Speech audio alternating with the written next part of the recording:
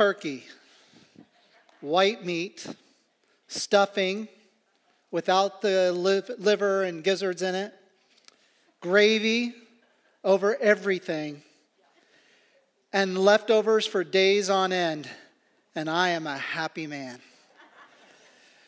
I hope you have enjoyed this week celebrating Thanksgiving. There's a lot to be thankful for. We have life, we have breath. If you're hearing my message, you are a blessed person because you're alive with the opportunity to continue to bring glory to God. And that's what we seek to do today.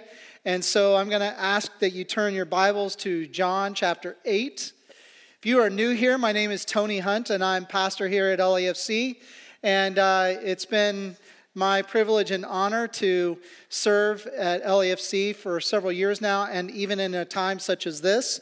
Nothing prepares you for seasons like we're in, but hopefully if you've been around here or been listening in, you'll discover that there is hope, there is joy, and there is no reason to fret or fear, and we're just navigating each day with the wisdom and direction that God provides. So in this series, we've been looking at many different encounters between Jesus and other people that would bring about either an answer or an example, greater understanding as to who Jesus is, why it matters to know who Jesus is, and the implications it might have for your life. And so in this, it's all been human encounters, all found in the book of John, and every one of these encounters led to Jesus saying the phrase, I am, and then finishing it with something that would give greater understanding as to who he is. Last week, we looked at him saying in John 15, I am the vine, which then means that as branches that are connected to the vine, we only have life. We only have life if we're connected to the vine. And then in the weeks prior, we were looking at that he said he is the resurrection and the life. So any hope of life beyond now is found only in him. And then he says, I am the way, the truth, and the life. No one can get to the Father or come to the Father except through him, which was an exclusive statement that was doubling down on something he said before that when he said, I am the gate. No one can enter into the family of God or the sheep pen of God unless they come through me. All these things have been pointing to some intentional teaching so that people would know without excuse the account that they must give. We are going to go back into the book of John. We were in John 15 last week. We're going to be in John 8 today because I want to look at what are the consequences of your decision of believing that Jesus is who he says he is, or to doubt or reject what Jesus says about himself. So let's look beginning in verse 21 what these consequences might be. Says, once more Jesus said to them, and by the way, the audience at this point, he's having an encounter with some teachers of the law. And he says, once more Jesus says to them, I'm going away, and you will look for me, and you will die in your sin. Where I go, you cannot come. This made the Jews ask, will he kill himself? Is that why he says, where I go, you cannot come? But he continued, you are from below, I am from above. You are of this world, I am not of this world. I told you that you would die in your sins. If you do not believe that I am he, you will indeed die in your sins. So Jesus makes a statement right there before we continue on in the text. Makes a statement that's pretty significant. Verse 24 again. I told you that you would die in your sins. If you do not believe in who I am, you will indeed die in your sins. Well, it's a very important thing to then dissect this, to understand, first of all, what sin is, and second of all, what death might mean in this text. So let me give you a definition of sin that comes out of a book called Systematic Theology. It's an easy read. It's about 4 inches thick and will take you about the next 5 years to understand it all. But it's a great book written by Wayne Grudem, and he gives this definition to sin that I believe is pretty accurate. He says, sin is any failure to conform to the moral law of God in act, attitude, or nature. Let me say it again. Sin is any failure to conform to the moral law of God in act, attitude, or nature. So in other words, sin can be accomplished by, yes, act, doing something that would be wrong, that would violate the holiness of God. It could be something even as simple as your attitude not being correct. That yes, you can sin in your attitude and violate the law of God and His moral code and His holiness. But just in case you can say, well, you know what, I have a pretty good attitude. I don't commit egregious acts. That's why it's really important to catch the third term here, where he says, any failure to conform to the moral law of God is sin in act, attitude, or nature. Nature being that which you can't decide. It is what you are. It's the essence of your being. So, in other words, if there is something about your nature that does not conform to the holiness and moral code of God, there is sin in your life. With that being said, then it would be true, this statement that I'm about to give you. And that is that sin is more insidious than cancer, for it consumes the spirit of a person. Sin is more insidious than cancer, for it can consume the spirit of a person. So why do I say it like that? Cancer has the ability, yes, to attack the whole body. Yes, that attack upon the whole body can lead to an issue of emotion or, other anger and things that can rise up because of it. But it cannot attack your soul. Your soul and your spirit is something that which is physical cannot touch. Yet sin does and has and will continue to affect the inner part of our beings, that which something physical cannot touch. So I will say it again, sin, therefore, is more insidious than cancer, for it can consume a person in spirit, soul, and inner being. So is this consistent with other teachings of Scripture? I want you to turn in your Bibles to Romans chapter 3. Just turning to the right, or again, if you're on a tablet, just click on Romans and we'll go to 3. And we're gonna be in Romans for a little bit, and then we'll go back to John chapter 8. Some of you will find this very familiar, might know it as the Romans Road, but we're not going to do the classic following of Romans Road, but I will begin with the first 2 points. That first of all, in light of this idea that sin is something that can consume even that which is beyond the physical, your very nature, the essence of who you are, you need to see that in Romans chapter 3, verse 23, it says, "For some of you have fallen into sin." Okay, I didn't hear any amens. No, the statement is this. It says, "For all have sinned and fall short of the glory of God," the glory and the holiness and the standard, the moral code of God. All people have sinned. Very few people would be so arrogant to say they're perfect. Now, I'm going to guess there are some very arrogant people on this world that might attempt to say that, but it'll be proven to be true that they're not perfect. Sin becomes us all. Turn to Romans chapter 5, verse 12, and look at, it's another restatement of the same thing. It says, "Therefore, just as sin entered the world through one man, and death through sin, and in the same way death came to all people because all sinned. Okay, so sin becomes us all. All have sinned and fallen short of the glory of God. Everybody. And according to this text in chapter 5, verse 12, and that sin came at birth. It's something we received as part of being mankind. The original sin happening in the garden.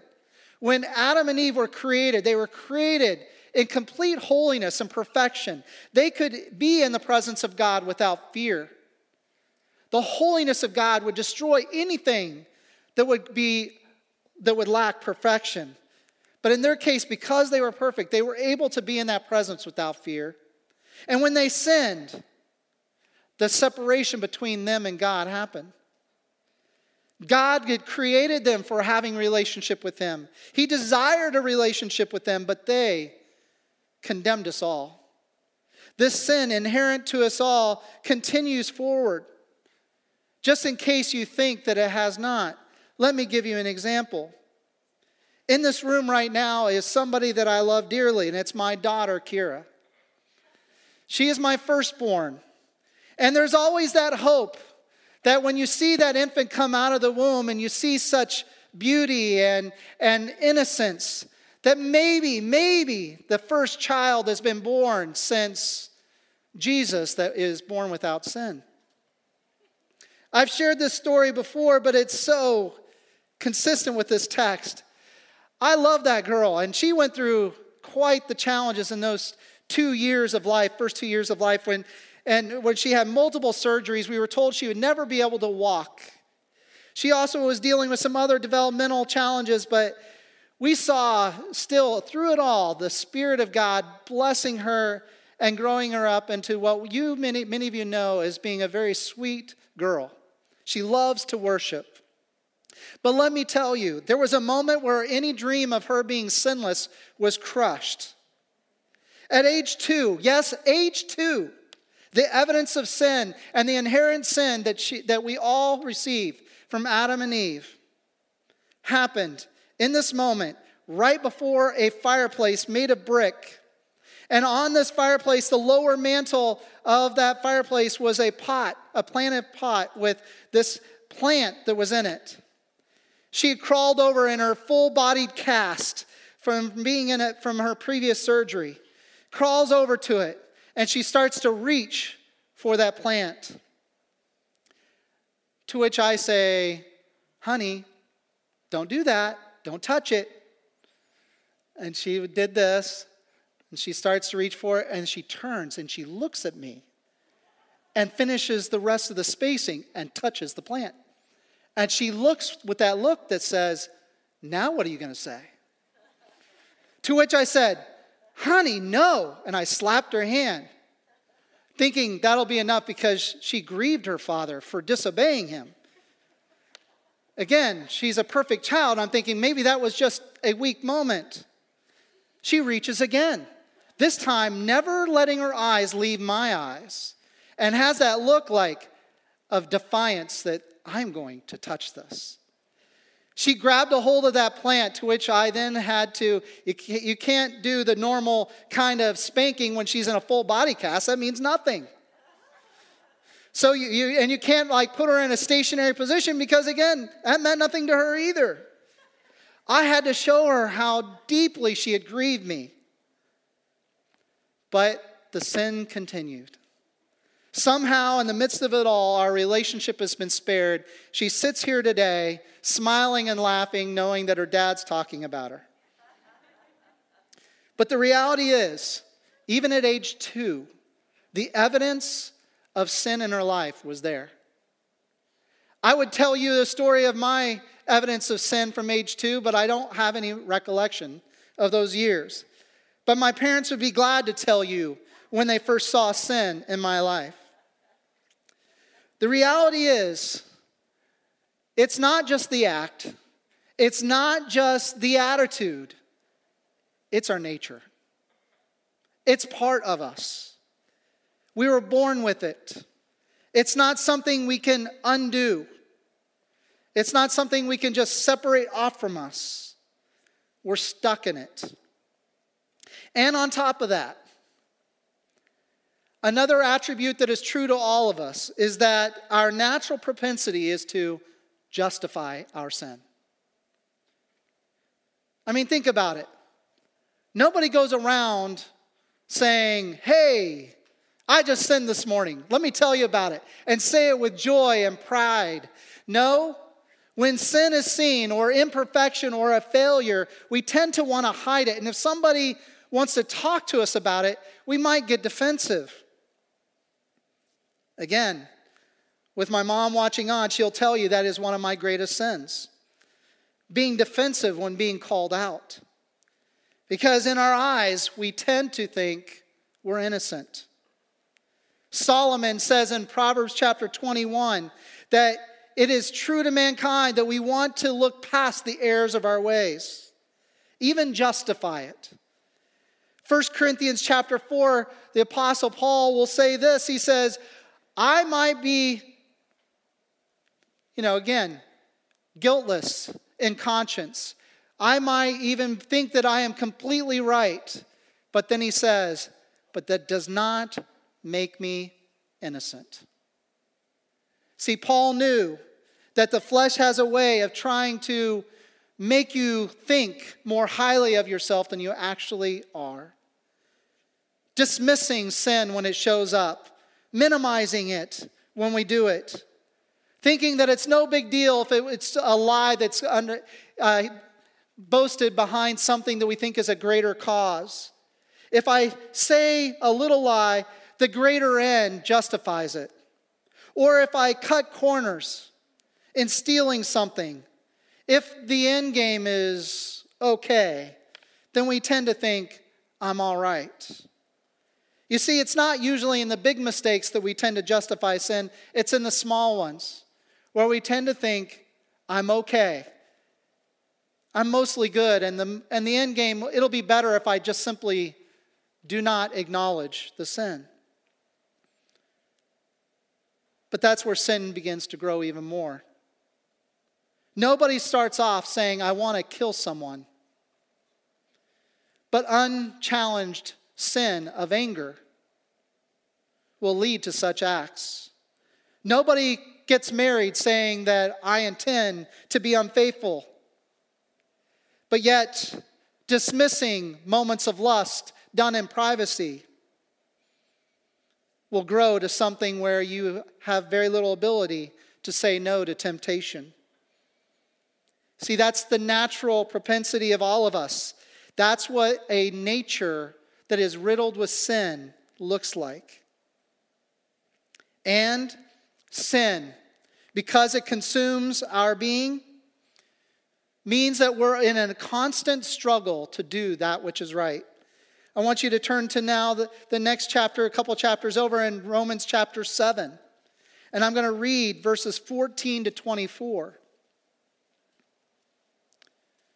Paul says this, we know that the law is spiritual, but I am unspiritual, sold as a slave to sin. I do not understand what I do. For what I want to do, I do not do, but what I hate to do. And if I do what I do not want to do, I agree that the law is good. As it is no longer I myself who do it, but it is the sin living in me. For I know that good itself does not dwell in me, that is, in my sinful nature. For I have the desire to do what is good, but I cannot carry it out. For I do not do the good I want to do, but the evil I do not want to do, this I keep on doing. Now, if I do what I do not want to do, it is no longer I who do it, but it is sin living in me that does it. So, I find this law at work. Although I want to do good, evil is right there with me. For in my inner being I delight in God's law, but I see another law at work in me, waging war against the law of my mind and making me a prisoner of the law of sin at work within me. What a wretched man I am! Who will rescue me from this body that is subject to death? So in Romans chapter 6, verse 23, it says, "For the wages of sin is death." So our sin earns death. It's what separates us from God, but in the end, it's what brings the wrath and judgment of God that says, all who have sinned are now condemned to death. The death penalty is the verdict. So when you understand that statement that's already been said in Romans, and then you see this where it's saying, I find this law at work. The things I want to do, I'm not doing. The things I don't want to do, I'm doing. Can you relate? I call this the doo-doo passage.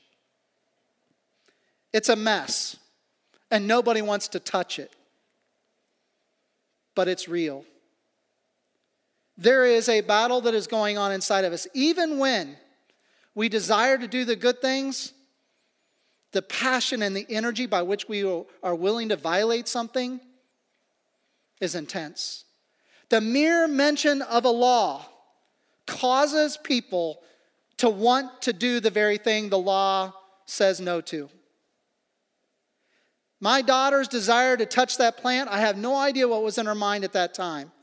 But what was growing stronger is when I said no, the desire to do and see what lies ahead became stronger. Adam and Eve were told, don't eat of the tree. What did they do? They were like, well, what would happen if we do it? It caused them to, they had all the trees of the garden to eat from. But because this one, when they were told no, they wanted to understand why. So they were drawn to it. In the same way today, sin desires that which will harm us. I don't understand it. I don't know why. But anytime I'm told no, that's where I want to go. It's just true. And Paul acknowledges what a wretched man he is. To which I can say, what a wretched man I am. Who can rescue me from this subject of death? Who can rescue me from this subject of death? Verse 25 then says, and if you noticed, for those of you that are looking at your Bibles, why didn't he read verse 25? Well, here we go. Why? Who can rescue me from this body that is subject to death? Verse 25, thanks be to God who delivers me through Jesus Christ our Lord. So then I myself in my mind am a slave to God's law, but in my sinful nature a slave to the law of sin. But thanks be to God who delivers me. An important statement being said there. Who can rescue me, this wretched man that I am? Rescue me from that death penalty? Thanks be to God, because there is deliverance and it's in Jesus Christ. But I want to say something to just highlight why that news there is such good news. The term gospel, which we use regularly in the church, we want to talk about the gospel. The good news is what it means. And why is it good news? It's because every human being is a sinner. And every human being who sins is condemned to judgment. And the wrath of God has already been revealed as to what that death penalty looks like. And it's an eternal consequence of living in a place called hell that is barely speakable to even talk about because it is so horrific in its description. But in order for mankind to accept this as being good news, mankind has to reconcile the truth about himself or herself. And that is that I am a sinner. So my first confession in this message today, of which I will give 3. The first confession is this. I am ashamed to admit that I am indeed a master sinner. It's not difficult for me to admit I'm a sinner. But to acknowledge that I am a master sinner. In other words, I am a professional sinner. I am good at sinning. If you want to know how to sin well, I can help you out. I could coach you. And the further I go down in life, the greater at coaching you I can become. Because as time goes on, you learn how to cover over your sins, hide it from people, and to make it appear that you don't struggle like others may struggle. The reality is, I struggle with sin just like every single person here in this room, because this is also true. You are a master sinner. And the longer you live your life, the better at it you'll become in justifying it and covering it over and making it appear that you're okay. Paul is writing this text in Romans 7, having been somebody that literally got to see Jesus face to face, being saved on the road to Damascus, being a writer of the scriptures, a leader of the early church, and he is saying, I am a master sinner. You see, right now inside of each of us, as we say that, is it not true that there's a second voice that comes in? I am a master sinner.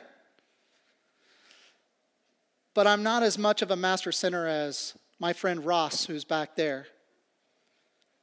Or my friend Rod, who's over here. Or the whole Martin family over here. Isn't there something that just happens inside of us when we say, I am a master, I am good at sinning, but then we'll say, but I'm not as good as this other person. You see, pride in that moment is sin. It falls short of the standard of the moral code of God. Not only in act, but attitude and nature. And because we're good at it, and because we've sinned it all, and we've fallen short, the death penalty is, of course, the appropriate decision. But that's not where it ends, right? That's why Paul says, who can save such a wretched man like me? And he says, thanks be to God who delivers me through Jesus Christ. Well, let's talk about that deliverance. So again, in chapter 8 of John, let's look at how Jesus, after he has made the statement that if you do not believe in me, you will die in your sin, he makes some important statements as to how life can be found. So verse 25, they ask then, in light of the fact that you just said, if you do not believe who I am, you will indeed die in your sins. Their natural question is, well, then who are you? Who are you? And Jesus says, just what I have been telling you from the beginning. He replied, I have much to say in judgment of you, but he who sent me is trustworthy, and what I have heard from him, I will tell the world. They still didn't understand what he was telling them about his Father. So Jesus said, when you have lifted up the Son of Man, then you will know that I am he, and that I do nothing on my own, but speak just what the Father has taught me. The one who sent me is with me. He has not left me alone, for I always do what pleases him. Even as he spoke, many believed in him.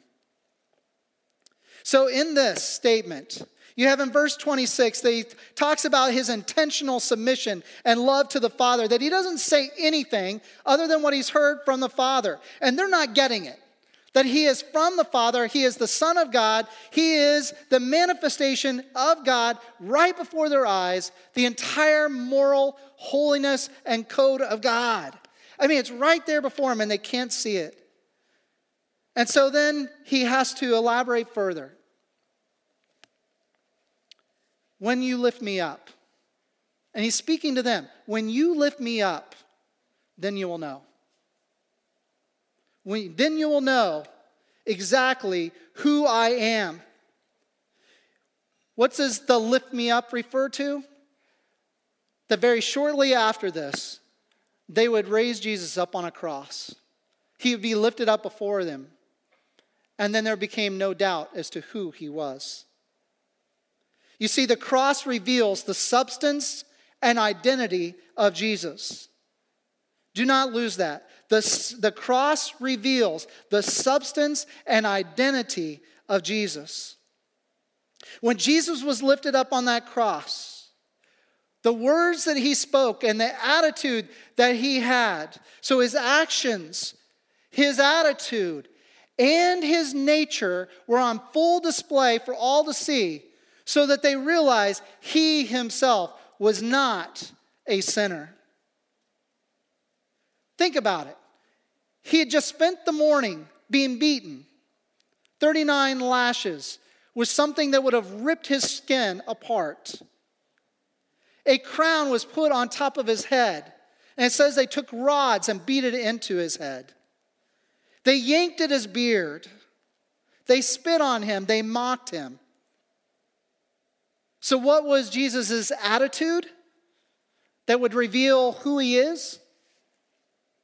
It was revealed by his words and act when he said, "Father, forgive them. They don't know what they're doing." So it wasn't anger. It wasn't comparison. It wasn't anything that would probably be the first 10 to 15 thoughts in my mind, maybe even the first 100. Instead, it was compassion. It was empathy. And it was love. Another thing that was said that also reveals about his identity. The one time that he shows despair on the cross. Any sense of despair, that quite frankly, any of us would have been feeling despair from the moment we were told that we're going to be beaten and crucified. But his one moment of showing despair is when he said on the cross, "Father, why have you forsaken me? Why have you left me?" You see, in the moment it says in the scriptures that the sins of the world came upon Jesus. He bore upon them the sins of the world. He became that lamb by who would then absorb all that which had happened before and in the present and in the future. And it was in that moment the Father had to remove his presence to let that happen. And for the first time ever, Jesus felt what it felt like to be separated from the Father. Remember what he said in this text. He says, "I only speak that which my Father has told me. He will not leave me," according to verse 29. You see, in infinite, Jesus had never known what it was like to be away from the Father. He never not knew, probably a wrong way to say it, but he never not knew what it was like to be away from God until this moment. So they saw the relationship between him and the Father and the deep grieving that was going on. And then they saw how he showed love and compassion for the world in this moment by the way he said, "Father, forgive them." So he loved God and he loved people. And then the truth of who he is revealed. How do I know? It's because the pagan that was charged with overseeing the crucifixion, the one that made sure that everything was carried out to the final detail, made this statement when he said, truly, he was the Son of God. Truly, not maybe, perhaps, but truly, the centurion, the Roman soldier, the pagan who had made sure that this crucifixion was carried out to perfection, says, truly, he was the Son of God.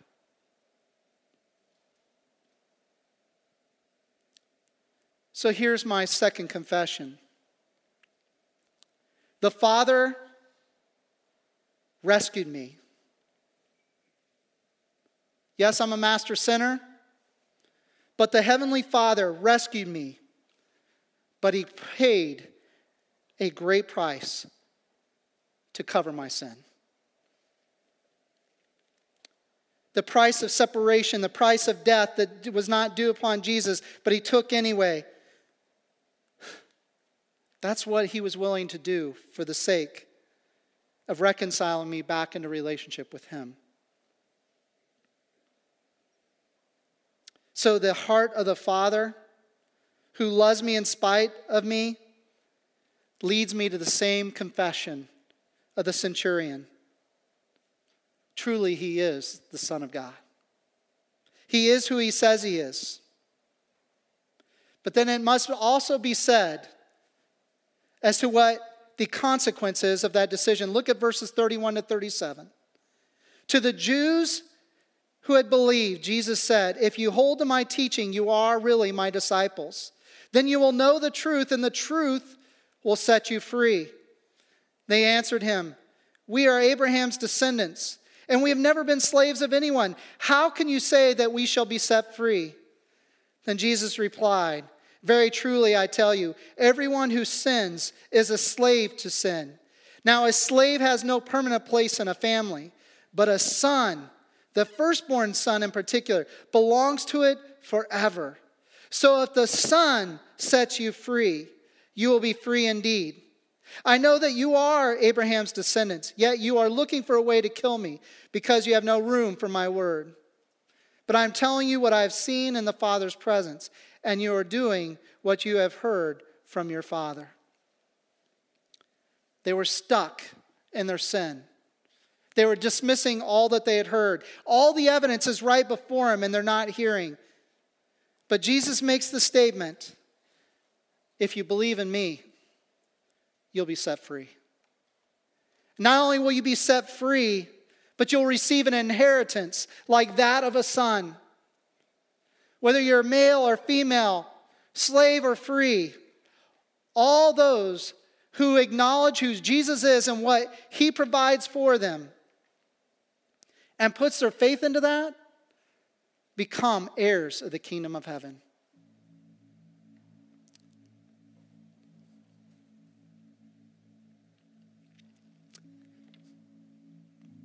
Third confession.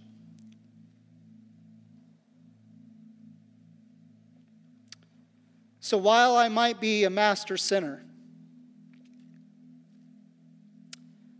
and while I can speak to the truth that Jesus paid an incredible price to make sure that I would have the opportunity to experience grace and be in relationship with God the Father, I still don't know how I can say this with confidence of the reality of what it is, but it says this: because I have believed and shown faith in the work of Christ and received that grace, I can tell you that somehow I have an inheritance that will blow you away. We acknowledge that Jesus said he was going to go away to prepare a place for you, because his Father has many rooms in his mansion. And it makes no sense to me, knowing that I am that master sinner, that I can look forward to an inheritance that is greater than anything any of us here in this room have ever realized.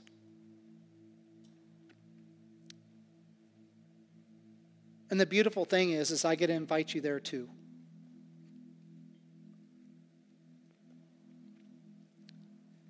This grace is not something earned. It's not deserved. It's not even a performance on your part. It was all done in spite of you. That's why it's called grace. But it's true to this, there is an eternal consequence as to who you say Jesus is. The first consequence being inheritance. It's also true, the other part of the consequence would be judgment. Restating what he said in verse 24, "I told you that you would die in your sins if you do not believe that I am he. You will indeed die in your sins." Your life depends upon the answer to that question. Who are you? It's my prayer that you'll experience the inheritance because I would love to spend eternity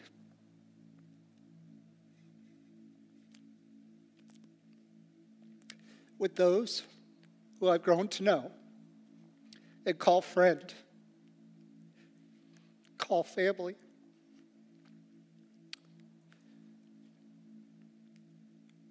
And I think if we took a real stock into the reality of the condition of man, that our sin condemns us,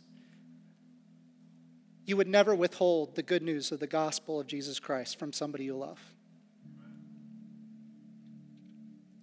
And I believe why many of us withhold that good news from those we know and love is because you do not have a great appreciation for how much your sin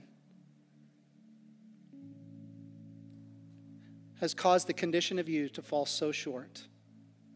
And then how great of an act of God that he would ever die for you. Let's pray.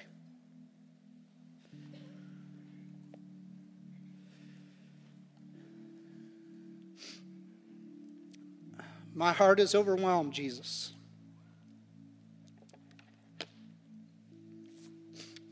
Because I realize that if you had chosen not to obey the Father and to die that death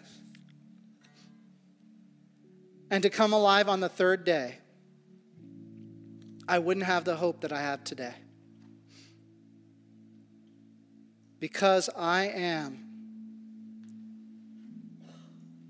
incapable of saving myself. My sin has consumed every part of me. Thank you, Jesus, for saving this wretched man. And I ask now, Jesus, that you would save others who are hearing this message.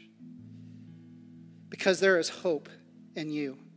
You desire to not only give us freedom for eternal life and life abundant, but you desire to give us freedom in the life that we live today. And that can come through the work of you daily transforming us. So God, would you lead each of us back to the altar to acknowledge that we are sinners in need of your grace. And then, Lord, would you cause our hearts to overflow with gratefulness and thanksgiving for the great act that you have done on our behalf. I pray this all in Jesus' name. Amen. We're going to close this service with a song called Thank You, Jesus.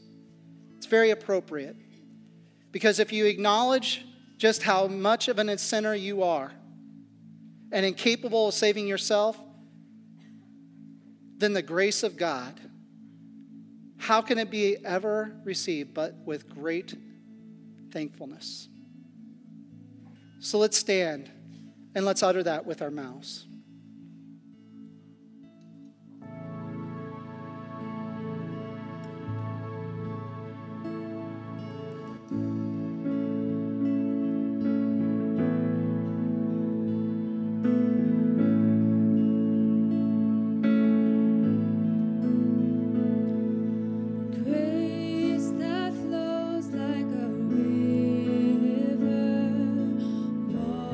Washes over me.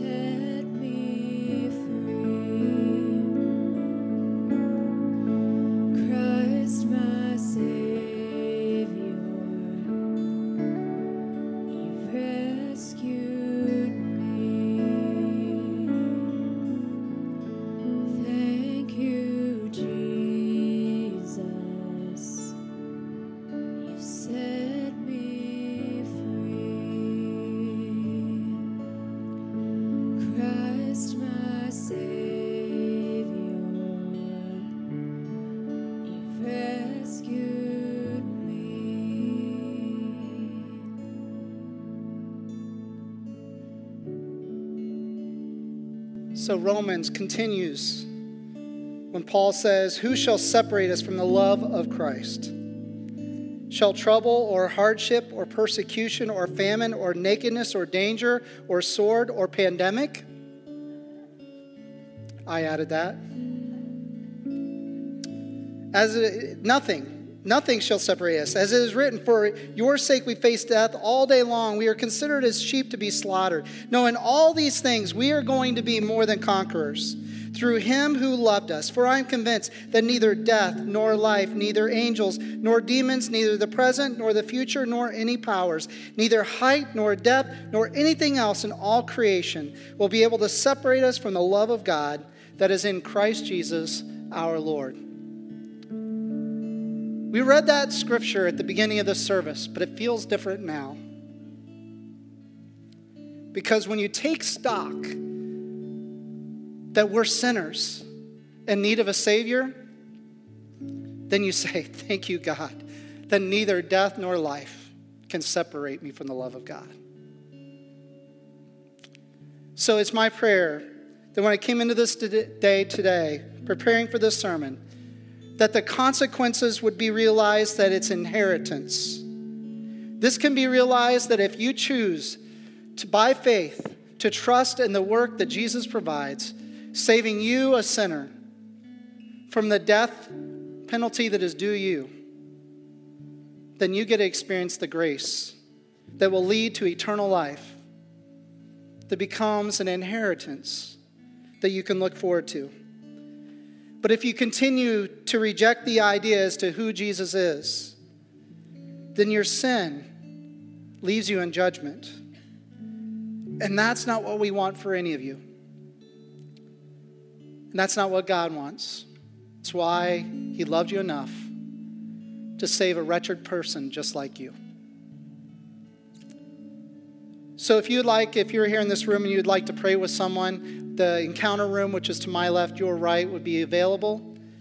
If you're at home or listening on radio, please go to office@lafc.net and reach out to us.